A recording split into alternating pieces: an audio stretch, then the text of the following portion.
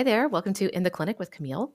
My name is Camille Freeman. I am a licensed nutritionist and clinical herbalist, and I mentor other highly trained practitioners who need help building and growing their practices or working with complicated cases. Today, I want to talk to you about a phenomena that I see happening quite often, especially in newer practitioners, and it's something I really want you to think about carefully. That is going way over the amount of time that you have allotted for a clinical visit. Now, I remember my very first client when I was in a student clinic, and we had 2 hours for the intake. There was partners, you had to go out and see the supervisor, this, that, and the other. We had 2 hours to do it. My first client, after it had been 3 hours, the supervisor had to be like, all right, let's move this along a little bit. Now, if you're brand new, if it's your first visit, if you're in student clinic, if you're just getting the feel for things, what I'm going to say here does not apply to you. It's just going to take you some time to sort out all of this. Your first visits are going to go over because you're just figuring out how to do things. Everything takes longer the first few times you do it, and so forth. All right. So if that's you, don't worry about this episode or just take it into consideration for the future. If, however, you are out of student clinic, you've been in practice for a while, you're out there trying to make a living with your practice, trying to build and grow your clinical work, I'm speaking to you right now. Many of us, myself included, think about our time as being a gift, being very valuable. And for a lot of our clients, that is how they experience working with us. They often have never been so deeply heard as they are when they have a full hour and a half, or sometimes even a full 2 hours to be with us and to really sort through all of what's been going on. And that can be a deeply therapeutic and nurturing, nourishing time. However, sometimes I find that practitioners think, oh, well, I don't have another appointment, so I'm going to give them more of my time. I'm going to gift them with this extra time because they're so important to me, or I really want to go through everything they're telling me. And I love that heart of service. I love that focus on the client and willing to go over and above this idea that we want to over deliver and really serve the client. However, I want you to think about this from a different perspective and see if you really are over delivering or if perhaps it's a little bit too much. Now, from the client's perspective, they have committed a certain amount of time. So if you've said your appointment's at 5 and it will last about an hour, when it gets to be 6:30, they're often feeling very anxious. Many of your clients have other things that they need to do. So, for example, I have clients where they need to pick up their children from school or an activity, or their partner is supposed to be using the car, so they need to be home, or they are supposed to be cooking dinner, and you going over by 15 or 30 minutes has thrown the whole household schedule off because they thought they were going to be done. So sometimes it really is stressful for them when you are not ending on time. The same way it's stressful for people when you don't start on time. They've made a commitment to be there on time, and we don't know what other things they have going on in their schedule. So please think about that when you run over. If you do feel really strongly that you'd like to stay a few minutes over because you're right in the middle of something, or you need to get this last part of their story, or whatever it is, ask them, please ask them. Say, hey, we're running a little bit behind. Do you have 15 extra minutes? Because I'd really like to hear about your digestive troubles or whatever it is. And if they don't, please wrap it up on time. But it's always best to let people give their consent to go over rather than just assuming that they're fine with staying there for as long as it may take. It is okay if you can't get every single piece of information you need in the first visit.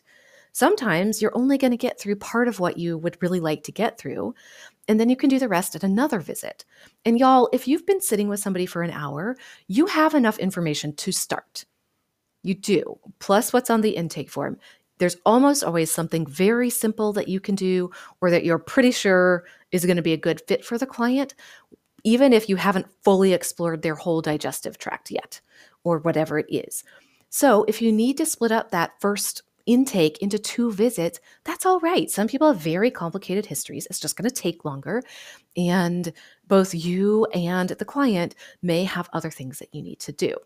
So please allow yourself to accept that sometimes things just take longer than you think, and you may or may not be able to use all of that time to fully complete what you'd like to complete in this particular visit. just going to run over a little bit sometimes, and that's all right. It's kind of like when you're in grade school or elementary school, and you usually didn't get to the end of the book by the end of the school year because things take longer than you think. So it's okay if you can't get to it all in the first visit. The other thing is to think about your own time. Sure, maybe when you're in the beginning of your practice, you don't have another client right away. You do have the time to spend with that client. However, you want to be putting the intention out there that you are going to be having more clients coming in. When you spend extra time with one client, that sometimes prevents you from fully booking the rest of your schedule, from having the downtime that you need to unwind between clients, to ground yourself between clients, to summarize your notes between clients, or to just process and move into the next part of your day. So again, it's okay if you go over a little bit sometimes, but please don't get in the habit of going 15 or 30 minutes over with every client all of the time, because it's also problematic in your own clinic flow. And if you're trying to grow and build your practice, you want to get into the habit of doing what you say you're going to do. If you say the visit's going to be an hour, do the best you can to keep it within an hour. Start practicing. How can you get it down? Or say it's going to be an hour and a half, and build that into your pricing schedule, into your scheduler, and so forth. But be true to what you say, because it's a matter of integrity for yourself and for the client. The last thing I'll say on this is just this idea of over-delivering. And sometimes when we give the client too much time, and when we go too in depth into what's going on with them, it can actually be very overwhelming. It can be too much, just too much presence, too much intimacy in some cases, too much rooting around in past experiences and health concerns and so forth. Some people are totally up for it. They'd happily talk to you about their health for 4 hours if you had the time, and that's what, wouldn't be a problem for them. But other people really do need that break. If you said it will be an hour, they're counting on that, not just in terms of their schedule, but also sometimes emotionally and in the amount that they are able to process and move through in one sitting. We also do have some clients who are physically uncomfortable sitting for long periods of time. So we have clients who have chronic pain. We have clients who have stagnation. We have clients who have urgency and frequency when it comes to urinary system or their bowels, etc. And sometimes these clients don't want to interrupt you while you're working, but they're really uncomfortable waiting for the visit to be over so that they can move around or do something to help ease the pain a little bit or get to the restroom. So think about that as well when you are keeping an eye on the clock and so on and so forth. All right, so just a few things to think about. That being on time is important and part of staying true to your word and your commitments to yourself and to the client. I hope that was helpful for you to hear. I don't mean to be judgmental or preachy, but just something to think about. We all have areas to work on in our clinical practices, and perhaps this is one for you. If you would like additional support around building your practice, growing your practice, talking to people about cases and so forth, y'all, you need to come and be a part of Monday Mentoring. This is an amazing community of practice for clinical herbalists and herbally minded nutritionists.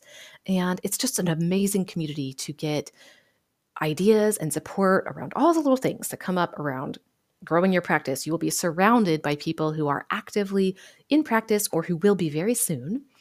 And you'll get amazing ideas, incredible ideas about your cases. You'll hear about other people's cases and so forth. We'll be opening up again for new folks in April. We're going to have plenty of room for everyone this time and a new, slightly lower price. It's very exciting. If you'd like to learn more, just go to CamilleFreeman.com/Monday Mentoring, and you can read all about it and even sign up on the waiting list. And I'll let you know when we open up again in a few weeks. All right. Hope you have a wonderful week, and I will talk to you really soon. Take care.